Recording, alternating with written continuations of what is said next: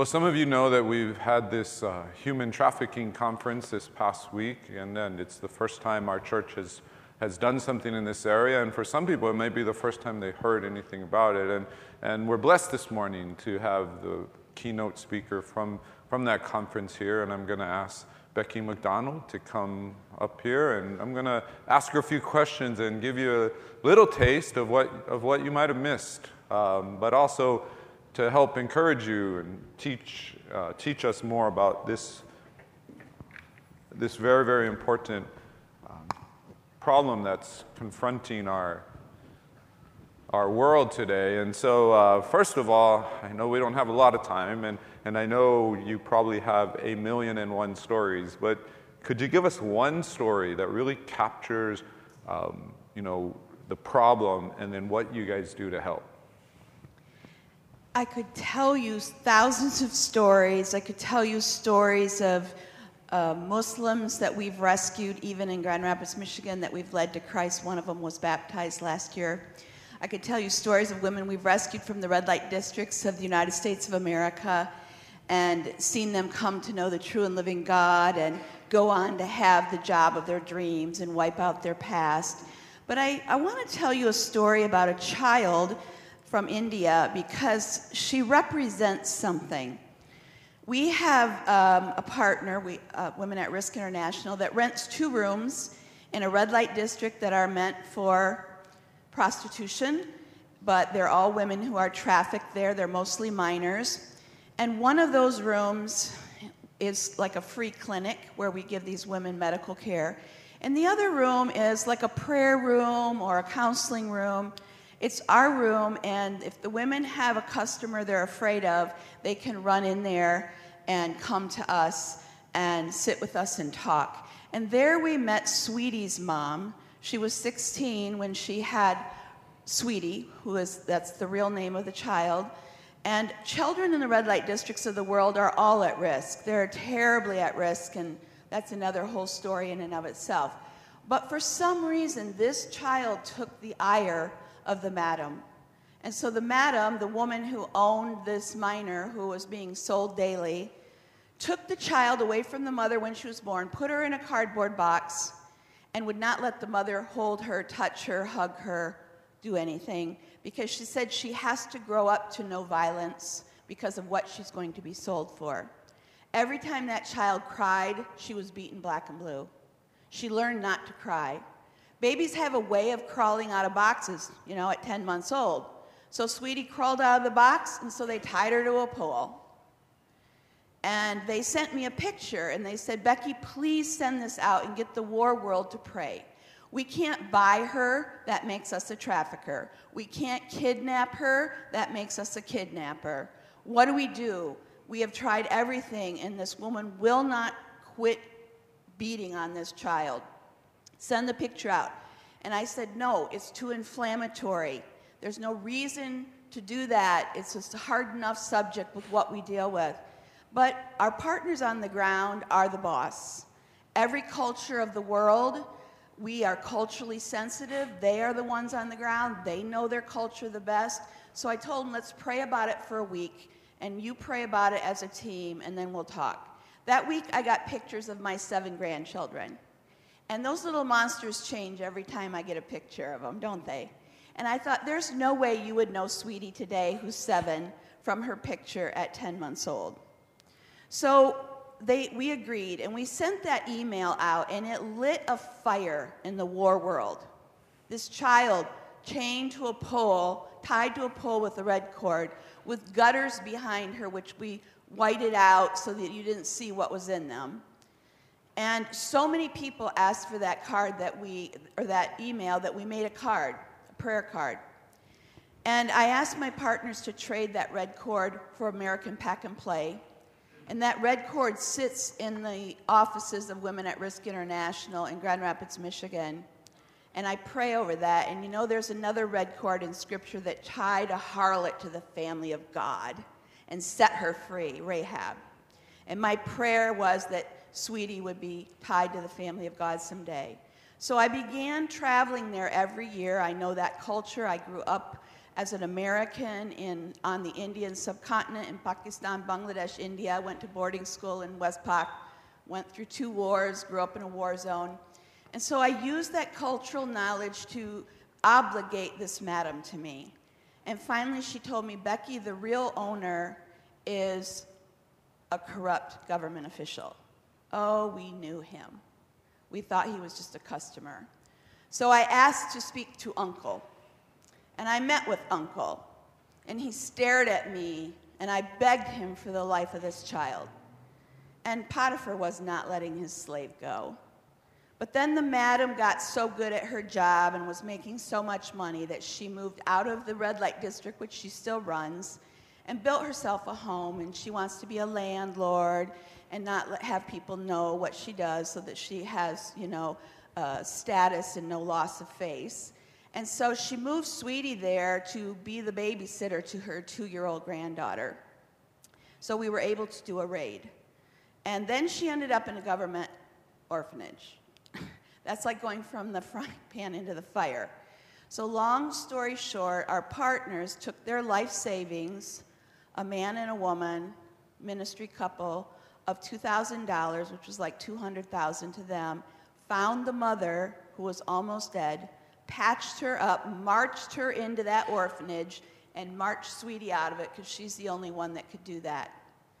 And today, Sweetie is in a home, American woman married to an Indian pastor who is raising 10 little kids. They all have terrible stories. I took a child psychologist with me last year who evaluated the kids, and she said, Becky, it makes no sense, but this little girl is normal for now. And you know what that is? That's the prayers of God's people. $1 million can build a safe house, but it will not put a child in a safe place. It will not rescue a child, and it will not give them a buffer against the horror of what they're going through. I just got back from India, and we had an ice cream party, and I ordered ice cream sundaes for all 9 kids. And the waiter came up to me in this nice hotel and said, these kids can share. They don't need their own ice cream sundae. And I said, why would you say that? He said, they just don't need their own.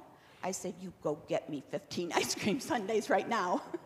And they had ice cream sundaes. And then when we left, they sat there for 3 hours and ate sugar. And they speak English and read and write English fluently, and they were well behaved. And that same waiter came up to me and said, ma'am, who are these children? They're so well behaved. And I said, they're being raised in a Christian home and learning the love of Jesus Christ. And that's why they're precious. And I walked away and thought, put that in your pipe and smoke it. But I share that story with you because today, Sweetie, for the moment, is in a safe place, and I have her mother in a micro-enterprise training. But Sweetie represents every man, woman, and child who stands on a street corner and is beaten down to the point that they give up hope. And they were once a child who nobody heard their cry. So I beg you, when you see people in your city who you think are standing there voluntarily, I know from 30 years of doing what I do that there's the little child in every one of them who nobody heard their cry. We failed them. Those are all Sweeties. Those are all little boys and little girls once upon a time who something terrible happened to them and it spiraled south and they feel that's all they're good for. And God cares about every one of them. And so no matter what Sweetie's story ends up, and today they sent me a video of her doing worship music and singing, Christian songs, and she's going to a Christian school. No matter how her story ends, every one of those people out there, I don't care if they're 22, 11, 52, they were all children once, and nobody heard their cry. And the God, the Abba Father, hears the cry of the fatherless. And that is my prayer, that you will look at them with the eyes of a mother and a father, and there will be no anger left in you. You will see the Sweetie, you will see the child that's crying for intimacy, and your heart will be broken for them like God's heart is broken.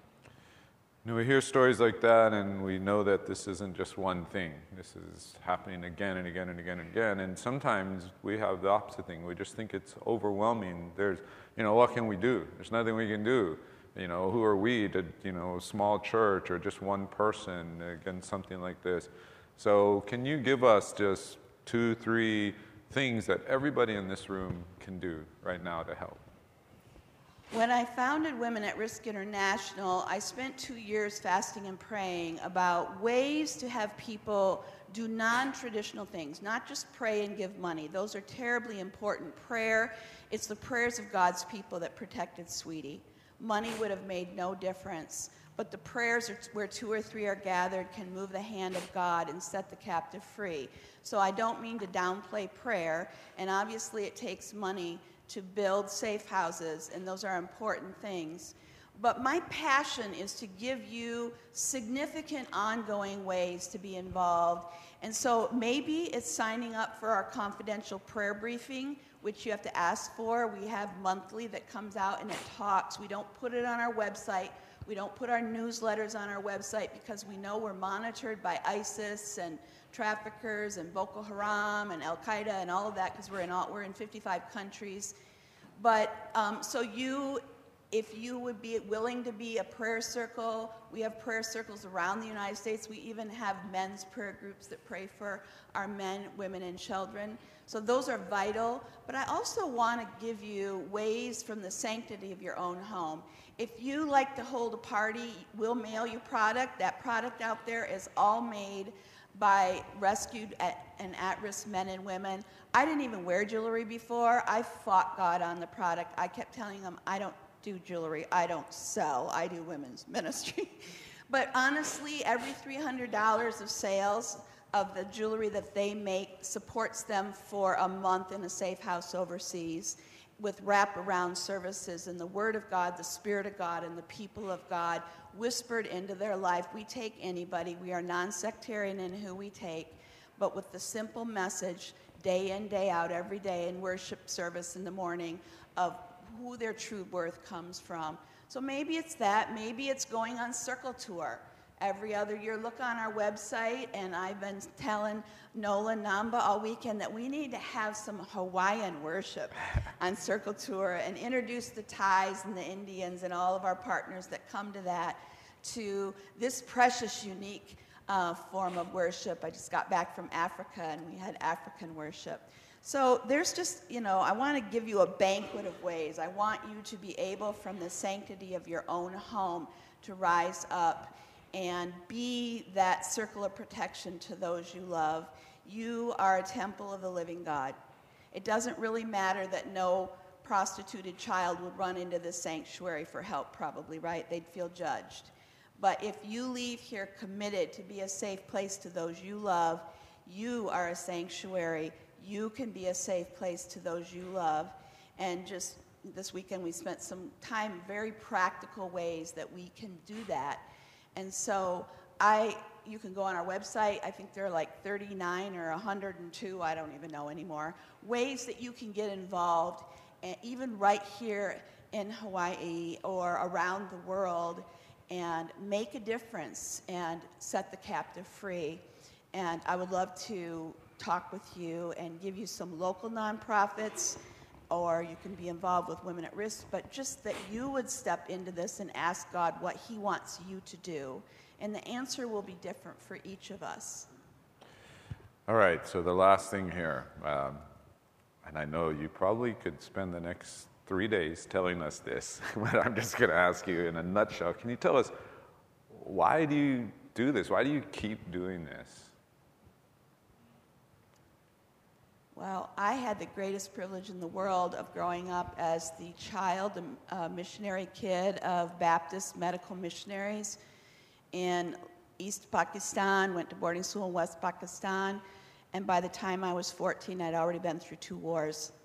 And my 14-year-old girlfriend was raped and fought back. And to teach her, you have no voice. You are a woman. You have no right to fight back. You're property. We can do anything we want to you. They poured acid not in her face, as is usual, but down her throat to take away her vocal cords. And God used that in my life to burn a hole in my heart, to be the voice of the silenced, and to lift the least of these, and to give them safe places and wrap arms of love around them. And I'm compelled. He did this for me. He came to this earth. We were all trafficked in Genesis 3:16. We were sold out to the prince of the power of the air. And he didn't abandon us and say, nasty little life you have there, look what you did, you messed it up, I gave you a garden. He sent a rescue on Christmas Day. And he paid the price on Easter with his own blood. And there is no greater joy. It is hard work to deal with wounded people, but there's no greater joy than seeing a man, woman, or child rise up and find their true worth, put their life back together, and that's what keeps me going. Every one of those happy ending stories. And if I was just Chicken Little here saying the sky's falling in, we have 300,000 minors in America alone that are at risk, our own American citizens, I'd just stay home, play with my grandbabies. But I have decades of doing this in the luxury of hindsight, and I can tell you that it works, and it's worth it. And we are called in Micah 6:8. We are required, the Bible says, the Lord requires this of us, to do justly, love mercy, and walk humbly. And how you answer that question will be different for each one of you, but that's the beauty of the body. When I speak to 1,000 military or lawyers or doctors, that's all I get. But when I speak to the body of Christ, I get one of everybody here. And the body is uniquely created to be the family of God. And there's no greater joy. To me, I'm just a mommy of the mommyless. I'm still just a mommy. That's all I do. I'm just loving on children and giving grown children who have that child inside that's wounded, and giving them a safe place in the name above all names, and introducing them to the Abba Father. And my commitment to you is, if your baby falls in my pathway, I will do for her what I would do for my own, in the hopes that if my baby falls in your pathway and I'm hit by the garbage truck, that you will do for her what you would do for your own. Because until we take this personally, and until we all come around this and own this problem, nothing will change. And helping them dream again. So seeing them, we've graduated doctors and lawyers and school teachers and goat herders and cosmetologists, and now we've got a boy that we rescued at 4 who's starting electrical engineering college, straight A student. And so just seeing men, women, and children rise up and put their lives back together and find true worth, they are what pours steel in my backbone. And when I need to be encouraged, and when I'm discouraged, and when I'm tired, I just go sit in their presence and speak to them and listen to them, and they are what keep me going. And that's, the Father would have come for one. He would have come for one. And it's discouraging when I fly into cities at night and I look at the lights twinkling out of the airplane. I'm like, who am I fooling? I'm a nobody. How on earth am I supposed to deal with this? And then I remind myself that God himself did not zap the 5,000 or make all the disciples obedient or make all the lepers thankful. He took the one that was dropped through the ceiling, the woman that tugged on his robe, the child with the fish and the loaves, and Jesus himself dealt with whatever was thrown in his pathway. And so that's our call, to be responsible for the one that he places in our pathway, and to not look the other way and not be, walk by the Samaritan, but to step into their life and be Christ with skin on. And we have one life to live. You know that little saying, only one life will soon be past. Only what's done for Christ will last. And that might be because you're a waitress. It might be because you're a realtor. I'm not saying you have to be in ministry. You are in ministry. Every day is ministry. The checkout clerk at the Walmart, that's ministry. And so just living intentionally day in, day out, to be Christ with skin on to those around us and love them in the name above all names. Well, thank you so much. I'm going to ask, we're going to pray for Becky and her ministry. And if you would take time to come down and just lay hands on her, but if instead of doing that, if you would just rather, just where you are, if you would like to stand in affirmation. Just stand. If you symbolically want to put your hand out, you can put your hand out. And let's pray for Becky, and let's pray for her ministry right now. So any of you right now want to do that.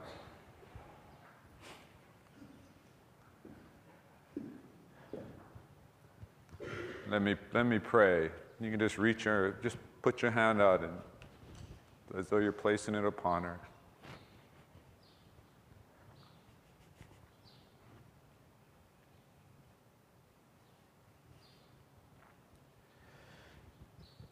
God, we don't like to look at ugly things and hurtful things and things that are shameful and make us cringe, and we just want to see pretty things so much in our lives. God, we just are so thankful that you have raised up this group, and you've called Becky to not look at ugly things, but to find your beauty in things that the rest of the world sees as ugly.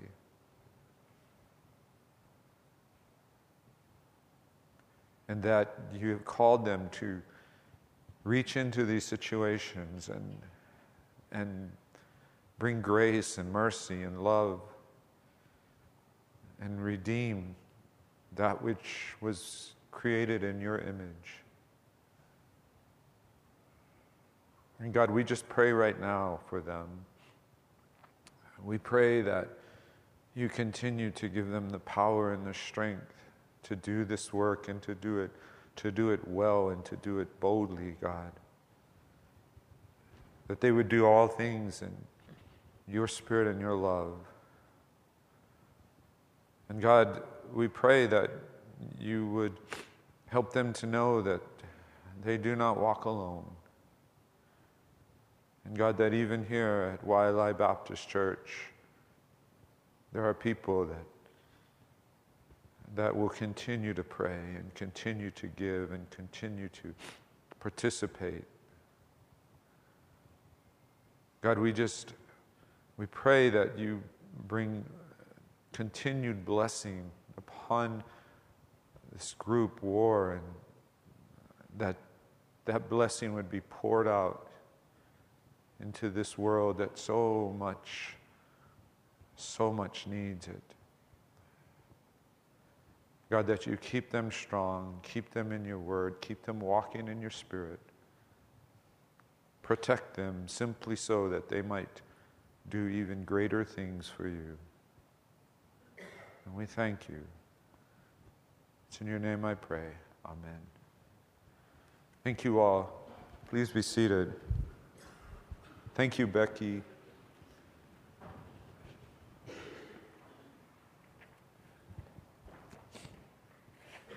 So today we have the second part of this series that we started with of why disciples do what is right.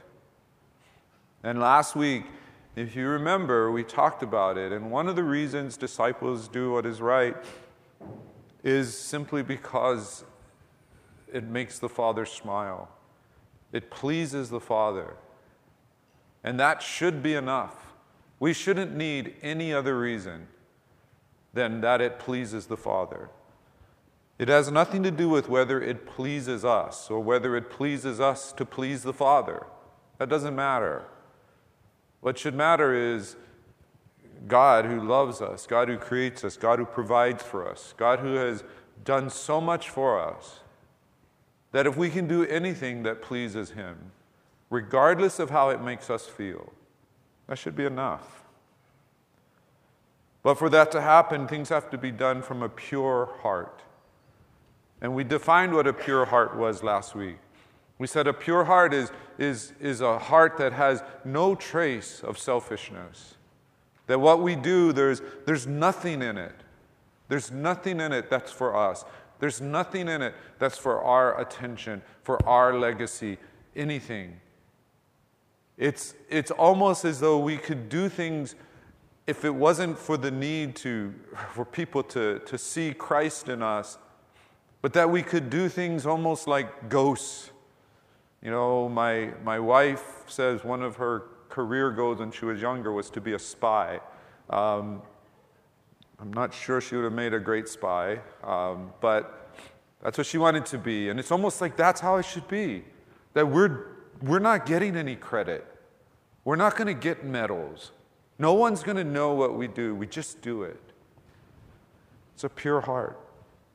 It's not even just for a sense of personal satisfaction, because you might not ever get to see that you had any effect on anyone. I always wonder what would have happened if William Carey, the first of the modern missionaries who went to India, if William Carey, if his ministry had stopped 3 or 4 years in, because if you know anything about his ministry, what happens is he spends 7 years in India before he sees one convert. Most of us would have given up after 7 months, 7 years. And it's coming at great personal sacrifice to him. His wife is so upset that she's been taken to India. She has a mental breakdown, and eventually she has to be institutionalized. What would have happened? What would William Carey have thought if 3 or 4 years in, God took him home and he never saw a convert? Well, I hope I know enough about William Carey, the man who said, attempt great things for God, expect great things from God, that it wouldn't have mattered. That if he had been pulled out 3 years in, seeing no converts, seeing what it's doing to his family, what personal hardship it caused, that if he was pulled out and he was given a chance to make that decision all over again, that he would have made the same decision. Because it wasn't about how it was going to end up. It was about doing what he believed God was calling him to do right then, at that moment, regardless of what tomorrow brought. You see, most of us want some kind of success.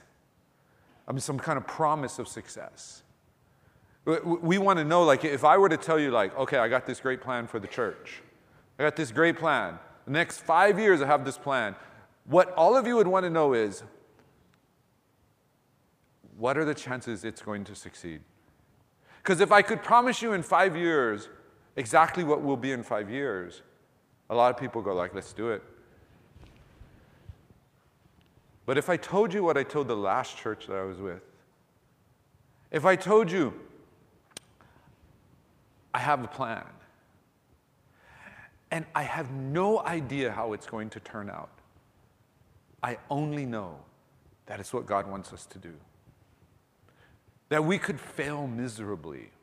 That what God might need to do is He may need to have people like us attempt something and fail, and someone else come along and attempt something similar and they fail. And maybe there needs to be 37 failures that they all build off of our failure, and finally they get it right. Are you willing to be that failure? Are you willing to trust God? Do what He says, even if there's no promise of success. It's the pure heart does. The pure heart does. You see, if we were given Jesus' abilities, and we were given Jesus' ministry, and we were told that, at the end of your ministry, first of all, it's only going to last about 3 years. Not much of a career. And yeah, you're going to have moments when you're wildly popular, when it's like, we talk about Jesus mania, like Beatlemania. But that at the end, only one of your disciples is going to be there. And your mom, and a few of the women. That's it. we would be like, wait a minute. You're giving me all these powers? You're giving me the ability to heal people and bring them back to life. You're giving me the ability to look into God's Word and to know it and to preach it in such a powerful way that it draws tens of thousands. And at the end, I'm going to end up with my mom, who kind of has to be there. So she doesn't really count. And then one follower? Really? The pure heart. We do it for the Father's smile, regardless of how it makes us feel. What I hope you heard from what Becky was sharing is what we know is true, but sometimes we just know it in kind of theory because we don't really see it. That we live in a world full of hurting people. And these hurting people, they need help that can only come from God. I wish you could hear more of the stories. I wish you could hear that some of them, they don't get to leave the situation completely. I wish you could hear the stories about some of the victims who have more grace for the ones who were prostituting them and beating them than we would have. Because you would know that they were helped in a way that only God could help. You see, we have enough money to do things to help, give people more food or give them a nicer place to live. But we cannot change their hearts. This world is hurting. And the help that they really need can only come from God. I'm only going to read to you just one verse. And this verse, it comes out of the book of Micah. And I talked on this yesterday at the conference, and you can listen to it. And I really don't like doing the same message twice, and so it's difficult because I always forget what I said in one, and then I don't know. But I'll just tell you a little bit about the background of this passage. It's in the book of Micah. Some of you probably should start now because you've never seen the book of Micah. And that part of your Bible, the pages still may be stuck together. So I'm giving you a warning. But it's Micah chapter 6. And Micah the prophet is writing in the 8th century. And in the 8th century, Israel is going through this development. At this point, it's already devolving. But just prior to this time, Israel was at the height of its power. God had done something miraculous in Israel, where Israel was this group that was kind of ethnically connected, but not as much as we think. I mean, their ancestry goes back over 400 years, and in that time, there had been a lot of intermarrying. So they're not as ethnically homogenous as we think. And yet God had brought them out of slavery, and they had become this powerful nation. Some people even say for a brief time they were an empire. But that success that they had, that worldly success that they had, came at a price. And they became a lot like the rest of the world around them. In fact, in Micah's time, in the northern kingdom, what happens is as soon as Solomon dies, at the height of Israel's power, he dies and people start fighting for control. And the kingdom divides into two. And in the north, it's just one bad king after another. Very few kings even die of natural causes. They're assassinated. This doesn't sound like the people that had said there at the base of Mount Sinai that we make this covenant with you, God. That we agree to what you say is how we should live. No. In the highest places, they're breaking all of the commandments. They're embracing this sin, this lack of gratitude to God for what He's provided. They've become idolaters and engaging in the ritual prostitution that was very common in the religions around them. They were even participating in a form of infanticide, of killing babies in the name of worshiping one of the gods. And while all this is happening, while they're living in their success, there's a growing threat. The Assyrian Empire is quickly ascending to power. And the prophet Micah is called. And God is going to speak.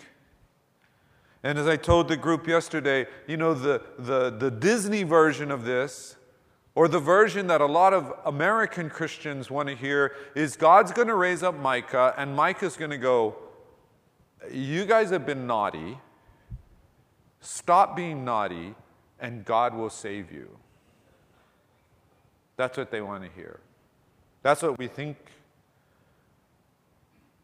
And then Israel's going to stop being naughty, and God's going to protect them from their enemies. Instead, God says this. He says, your wounds are incurable. Your wounds are incurable. It's like if the doctor says, you have cancer and there's nothing we can do about it. Your wounds are incurable. You are going to die. Why are their wounds incurable? Their wounds are incurable because they're not simply actions, they're not simply sins. Their wounds are incurable is because the disease is in their very culture. It's in their DNA. And it's being expressed not just in their idolatry, it's also being expressed in their lack of compassion for their fellow Israelites. The rich are getting richer, and the poor are being more and more oppressed. And it's not like the picture we sometimes get of rich people sitting up there, saying, how can we hurt the poor people? That's not what's happening. It's as though the rich people don't know the poor people exist. They don't even think about them. It's like they don't exist. That's how bad it is.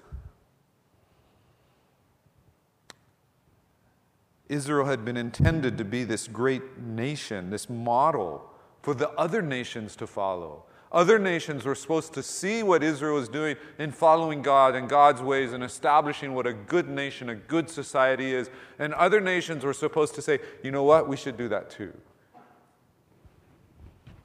But no. That's not what's happening. Their wounds are incurable. But in the midst of this, Micah says, there is a remnant. There is a remnant of faithful people. And that's who this verse is directed to. So in Micah chapter 6, verse 8, it says this, He has told you, O man, what is good. And what does the Lord require of you but to do justice and to love kindness and to walk humbly with your God? This is a summary of the Old Testament. It's a quote that's been quoted by presidents of the United States. A lot of us can look at this, and as long as nobody pays attention to the details, we can all agree with this. Like, this is good. Do justice, love kindness, walk humbly. That sounds like good advice. But we need to understand this in context. And I don't have time to unpack all of it as much as I'd like. But let me just give you a few quick points. First of all, as we learned last week, righteousness means that we, in the expression of righteousness, one of the main ways we express righteousness is that we help those in need. What does this tell us? It tells us that doing what is right is the mark of the true disciple. Doing what is right is the mark of the true disciple. Helping people in need is the mark of a true disciple. You don't have to wonder what righteousness is. You may not fully understand what righteousness is, but Jesus has told us back in Matthew what righteousness looks like. Righteousness looks like you see people in need, you help them. That's what it looks like. James, the brother of Jesus, says, religion that is pure and undefiled before God the Father is this: to visit orphans and widows in their affliction and to keep oneself unstained from the world. Why widows and orphans? Why did he specify that? Because they were the most needy. If we're not meeting the needs of the most needy, then what are we doing? Are we just picking people that we think we can help? You see, when we pick the most needy, we're saying a couple things. First of all, we're saying the most needy are unlikely to be able to help us back. So we're really helping the way God helps. We're loving the way God loves. He doesn't help those who can pay him back. He doesn't give for what he can receive. But the other point of meeting the needs of the most needy means that most of us will admit we can't meet the needs of the most needy. It's easy if you go up to somebody and you say, what do you need? And they say, oh, I need $5. And so you go, oh, here's $5. It's quite a different situation if you say, oh, what do you need? I need a ride to the hospital twice a week for the rest of my life. Oh, ooh, here's $5.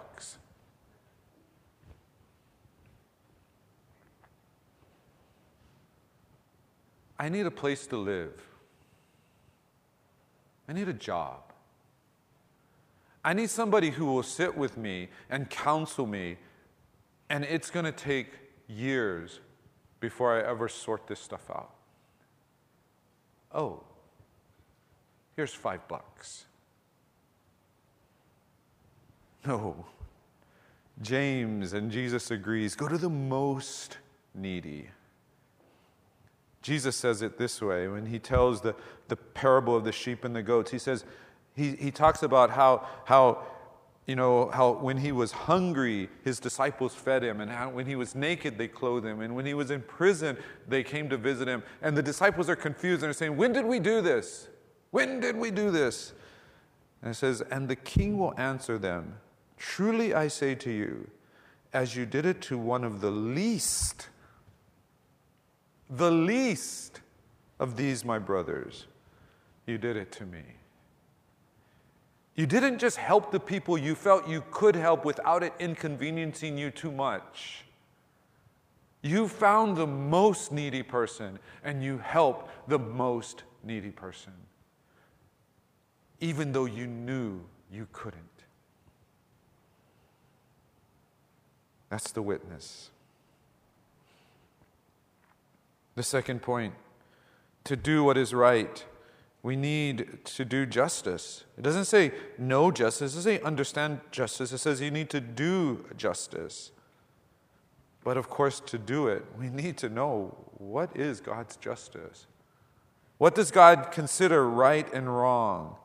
And this is the big problem that the world is having today, even among Christians, especially Christian young people. They all want to talk about God's love. I love God's love. We need to show God's love more to the world. But nobody wants to talk about God's justice.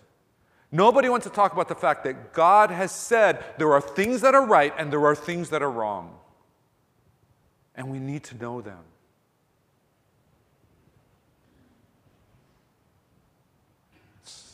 We need to know His justice. Yes, we need to know His love. That's the next point. That disciples do God's justice. They do this justice, but they do it with great kindness. Maybe a better word than kindness there is with great mercy. What the prophet says, that what is good is that we love mercy. In other words, we don't want to know what God considers right and wrong, so we can sit there and judge. So we can sit there and condemn. I've told you this before, but I would love to see this place full of people, not like us, who have become really good at hiding our sin. I want people who walk in here and their sin is so apparent when they walk in this room. Doesn't mean we're better than them, it's just that we're better at hiding it. Why doesn't the prostitute feel welcome in this church? Would you welcome them? Would you welcome the homosexual? Would you welcome the lesbian? Would you?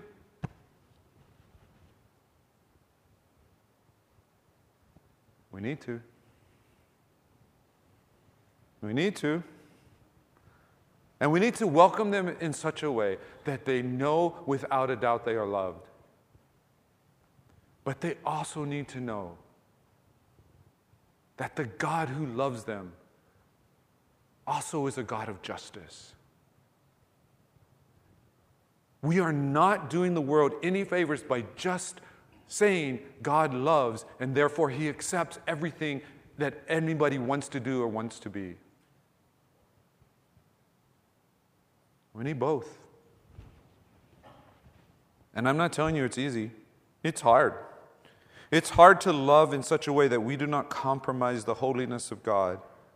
And it is difficult to be holy in such a way that we do not compromise His love. If you don't find it difficult, then you're not doing it. If you don't find it difficult to know, what do I say? How do I help? How do I love somebody that's doing something that's clearly against God's word? We need that. Disciples understand God's justice. They do God's justice, but they do so with great kindness. And then the last bit says they live, they walk humbly before God. A better word than humbly might be carefully.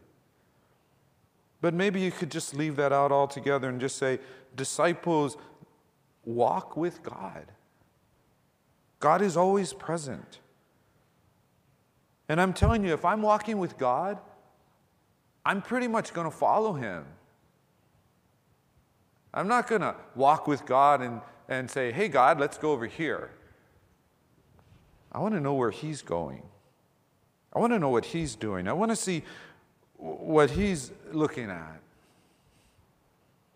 And if I feel constantly that I'm in the presence of God because I actually am, I'm always going to think about doing things that don't offend Him, that honor Him, that even make Him smile. But this is a reminder to us that even though disciples do right because they're the disciple, it is the mark of the disciple to do what is right, that it is impossible to do what is right without God. It is impossible to do what is right with a pure heart without being changed by the Holy Spirit. This is the point we need to understand. As disciples, we do right because we have been made right. We don't do right to get right. We don't do right so that we have a list. When we became Christians, we were given the Holy Spirit and we were made right. And here's the other side. If you have the Holy Spirit and you are a disciple, you cannot help but do what is right. Because it is who you are. You cannot hear stories like Becky told us today and not want to respond in a right way to meet needs. And it's going to be different for everyone, but what should be the same for every believer in this room is that you want to and you will do something. Not because I said it. In fact, if I had to say it to convince you of it, then something's not right. It's because of the Spirit in you. That's the prayer. That's the hope, that we will do right because we've been made right. So today we have the second part of this series that we started with of why disciples do what is right. And last week, if you remember, we talked about it, and one of the reasons disciples do what is right is simply because it makes the Father smile. It pleases the Father. And that should be enough. We shouldn't need any other reason than that it pleases the Father. It has nothing to do with whether it pleases us or whether it pleases us to please the Father. That doesn't matter. What should matter is God who loves us, God who creates us, God who provides for us, God who has done so much for us, that if we can do anything that pleases Him, regardless of how it makes us feel, that should be enough. But for that to happen, things have to be done from a pure heart. And we defined what a pure heart was last week. We said a pure heart is a heart that has no trace of selfishness. That what we do, there's nothing in it. There's nothing in it that's for us. There's nothing in it that's for our attention, for our legacy, anything. It's almost as though we could do things if it wasn't for the need for people to see Christ in us, but that we could do things almost like ghosts. You know, my wife says one of her career goals when she was younger was to be a spy. I'm not sure she would have made a great spy, but that's what she wanted to be. And it's almost like that's how it should be. That we're not getting any credit. We're not going to get medals. No one's going to know what we do. We just do it. It's a pure heart. It's not even just for a sense of personal satisfaction, because you might not ever get to see that you had any effect on anyone. I always wonder what would have happened if William Carey, the first of the modern missionaries who went to India, if William Carey, if his ministry had stopped 3 or 4 years in, because if you know anything about his ministry, what happens is he spends 7 years in India before he sees one convert. Most of us would have given up after 7 months, 7 years. And it's coming at great personal sacrifice to him. His wife is so upset that she's been taken to India. She has a mental breakdown. Eventually, she has to be institutionalized. What would have happened? What would William Carey have thought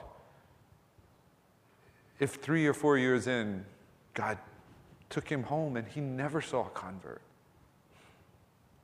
Well, I hope I know enough about William Carey, the man who said, attempt great things for God, expect great things from God, that it wouldn't have mattered. That if he had been pulled out 3 years in, seeing no converts, seeing what it's doing to his family, what personal hardship it caused, that if he was pulled out and he was given a chance to make that decision all over again, that he would have made the same decision. Because it wasn't about how it was going to end up. It was about doing what he believed God was calling him to do right then, at that moment, regardless of what tomorrow brought. You see, most of us want some kind of success. Some kind of promise of success. We want to know, like, if I were to tell you, like, okay, I got this great plan for the church. I got this great plan. The next 5 years I have this plan. What all of you would want to know is, what are the chances it's going to succeed? Because if I could promise you in 5 years exactly what will be in 5 years, a lot of people go like, let's do it. But if I told you what I told the last church that I was with, if I told you, I have a plan, and I have no idea how it's going to turn out, I only know that it's what God wants us to do. That we could fail miserably. That what God might need to do is He may need to have people like us attempt something and fail, and someone else come along and attempt something similar and they fail. And maybe there needs to be 37 failures that they all build off of our failure. And finally they get it right. Are you willing to be that failure? Are you willing to trust God? Do what He says, even if there's no promise of success. It's the pure heart does. The pure heart does. You see, if we were given Jesus' abilities, and we were given Jesus' ministry, and we were told that, at the end of your ministry, first of all, it's only going to last about 3 years. Not much of a career. And yeah, you're going to have moments when you're wildly popular, when it's like, we talk about Jesus mania, like Beatlemania. But that at the end, only one of your disciples is going to be there. And your mom, and a few of the women. That's it. We would be like, wait a minute. You're giving me all these powers? You're giving me the ability to heal people and bring them back to life. You're giving me the ability to look into God's Word and to know it and to preach it in such a powerful way that it draws tens of thousands. And at the end, I'm going to end up with my mom, who kind of has to be there. So she doesn't really count. And then one follower? Really? The pure heart. We do it for the Father's smile, regardless of how it makes us feel. What I hope you heard from what Becky was sharing is what we know is true, but sometimes we just know it in kind of theory because we don't really see it. That we live in a world full of hurting people. And these hurting people, they need help that can only come from God. I wish you could hear more of the stories. I wish you could hear that some of them, they don't get to leave the situation completely. I wish you could hear the stories about some of the victims who have more grace for the ones who were prostituting them and beating them than we would have. Because you would know that they were helped in a way that only God could help. You see, we have enough money to do things to help, give people more food or give them a nicer place to live. But we cannot change their hearts. This world is hurting. And the help that they really need can only come from God. I'm only going to read to you just one verse. And this verse, it comes out of the book of Micah. And I talked on this yesterday at the conference, and you can listen to it. And I really don't like doing the same message twice, and so it's difficult because I always forget what I said in one, and then I don't know. But I'll just tell you a little bit. about the background of this passage. It's in the book of Micah. Some of you probably should start now because you've never seen the book of Micah. And that part of your Bible, the pages still may be stuck together. So I'm giving you a warning. But it's Micah chapter 6. And Micah the prophet is writing in the 8th century. And in the 8th century, Israel is going through this development. At this point, it's already devolving. But just prior to this time, Israel was at the height of its power. God had done something miraculous in Israel, where Israel was this group that was kind of ethnically connected, but not as much as we think. I mean, their ancestry goes back over 400 years, and in that time, there had been a lot of intermarrying. So they're not as ethnically homogenous as we think. And yet God had brought them out of slavery, and they had become this powerful nation. Some people even say for a brief time they were an empire. But that success that they had, that worldly success that they had, came at a price. And they became a lot like the rest of the world around them. In fact, in Micah's time, in the northern kingdom, what happens is as soon as Solomon dies, at the height of Israel's power, he dies and people start fighting for control. And the kingdom divides into two. And in the north, it's just one bad king after another. Very few kings even die of natural causes. They're assassinated. This doesn't sound like the people that had said there at the base of Mount Sinai that we make this covenant with you, God. That we agree to what you say is how we should live. No. In the highest places, they're breaking all of the commandments. They're embracing this sin, this lack of gratitude to God for what He's provided. They've become idolaters and engaging in the ritual prostitution that was very common in the religions around them. They were even participating in a form of infanticide, of killing babies in the name of worshiping one of the gods. And while all this is happening, while they're living in their success, there's a growing threat. The Assyrian Empire is quickly ascending to power. And the prophet Micah is called. And God is going to speak.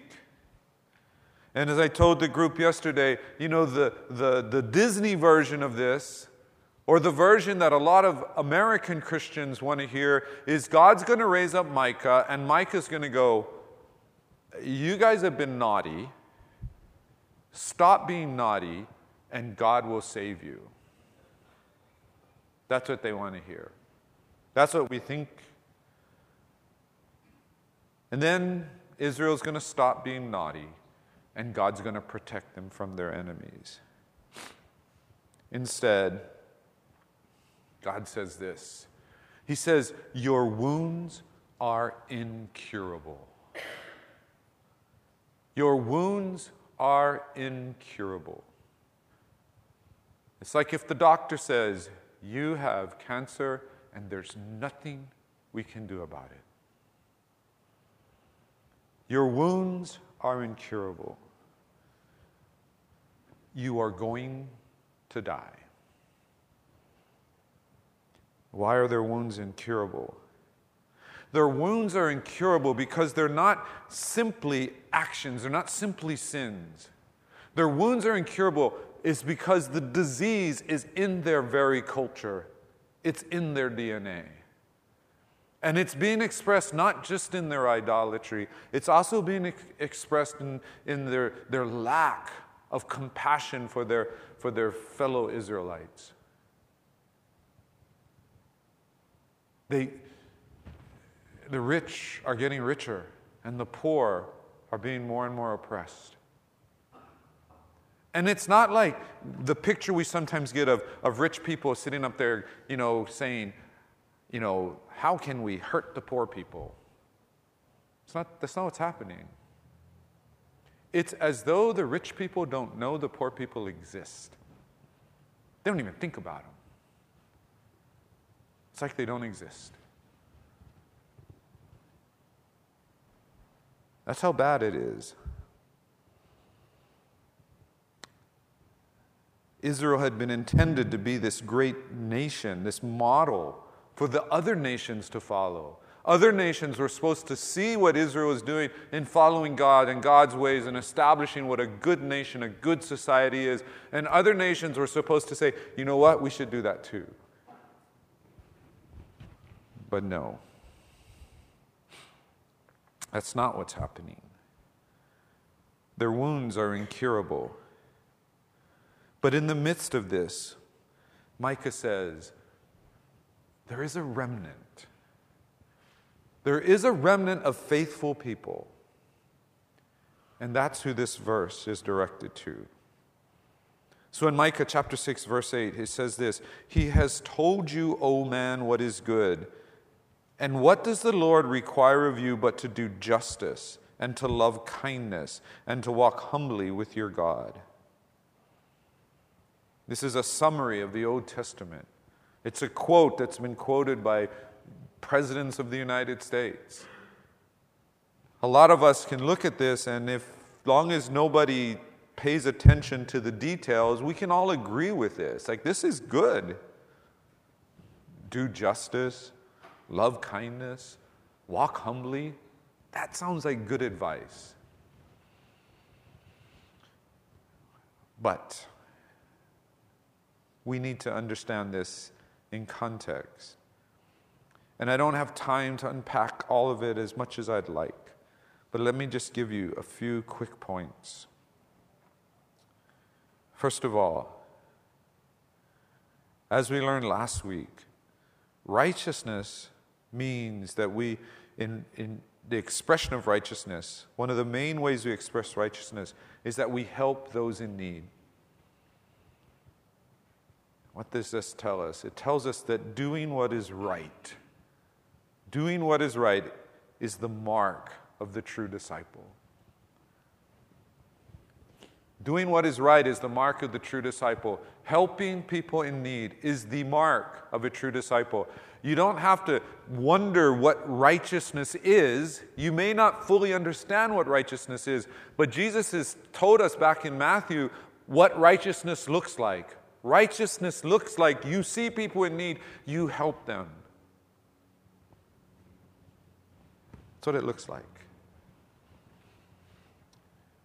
James, the brother of Jesus, says, religion that is pure and undefiled before God the Father is this, to visit orphans and widows in their affliction and to keep oneself unstained from the world.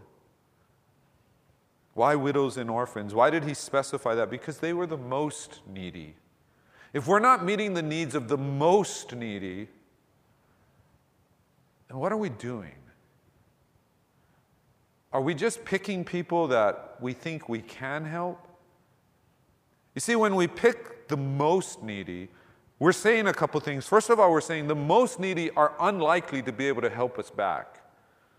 So we're really helping the way God helps. We're loving the way God loves. He doesn't help those who can pay him back. He doesn't give for what he can receive. But the other point of meeting the needs of the most needy means that most of us will admit we can't meet the needs of the most needy. It's easy if you go up to somebody and you say, what do you need? And they say, oh, I need $5. And so you go, oh, here's $5. It's quite a different situation if you say, what do you need? I need a ride to the hospital twice a week for the rest of my life. Oh. Ooh, here's $5.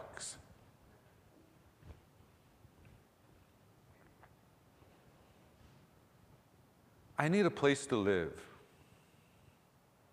I need a job. I need somebody who will sit with me and counsel me, and it's going to take years before I ever sort this stuff out. Oh, here's $5. No. James and Jesus agrees, go to the most needy.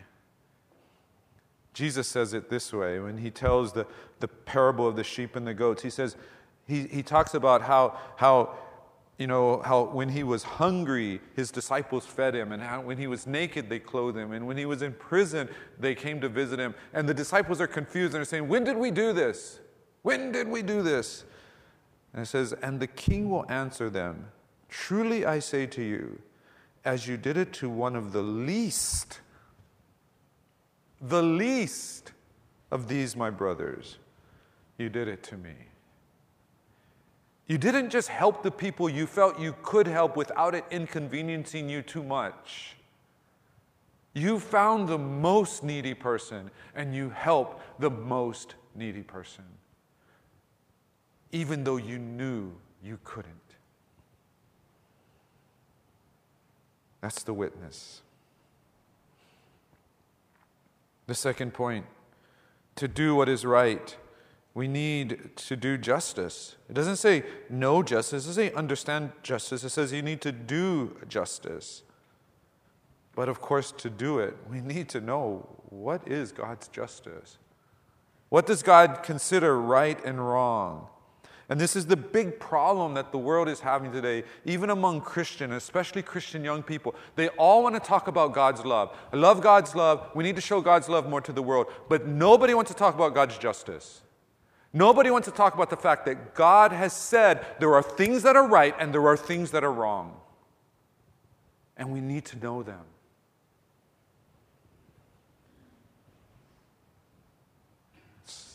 We need to know His justice. Yes, we need to know His love. That's the next point. That disciples do God's justice. They do this justice, but they do it with great kindness. Maybe a better word than kindness there is with great mercy. What the prophet says, that what is good is that we love mercy. In other words, we don't want to know what God considers right and wrong so we can sit there and judge, so we can sit there and condemn.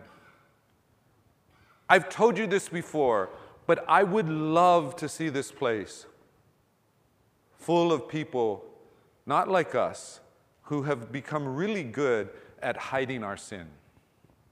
I want people who walk in here and their sin is so apparent when they walk in this room. Doesn't mean we're better than them. It's just that we're better at hiding it. Why doesn't the prostitute feel welcome in this church? Would you welcome them? Would you welcome the homosexual? Would you welcome the lesbian? Would you?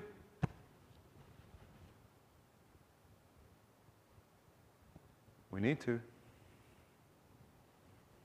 We need to. And we need to welcome them in such a way that they know without a doubt they are loved. But they also need to know that the God who loves them also is a God of justice. We are not doing the world any favors by just saying God loves and therefore He accepts everything that anybody wants to do or wants to be. We need both. And I'm not telling you it's easy. It's hard. It's hard to love in such a way that we do not compromise the holiness of God. And it is difficult to be holy in such a way that we do not compromise His love. If you don't find it difficult, then you're not doing it. If you don't find it difficult to know, what do I say? How do I help? How do I love somebody that's doing something that's clearly against God's word? We need that. Disciples understand God's justice. They do God's justice, but they do so with great kindness. And then the last bit says they live, they walk humbly before God. A better word than humbly might be carefully. But maybe you could just leave that out altogether and just say, disciples walk with God.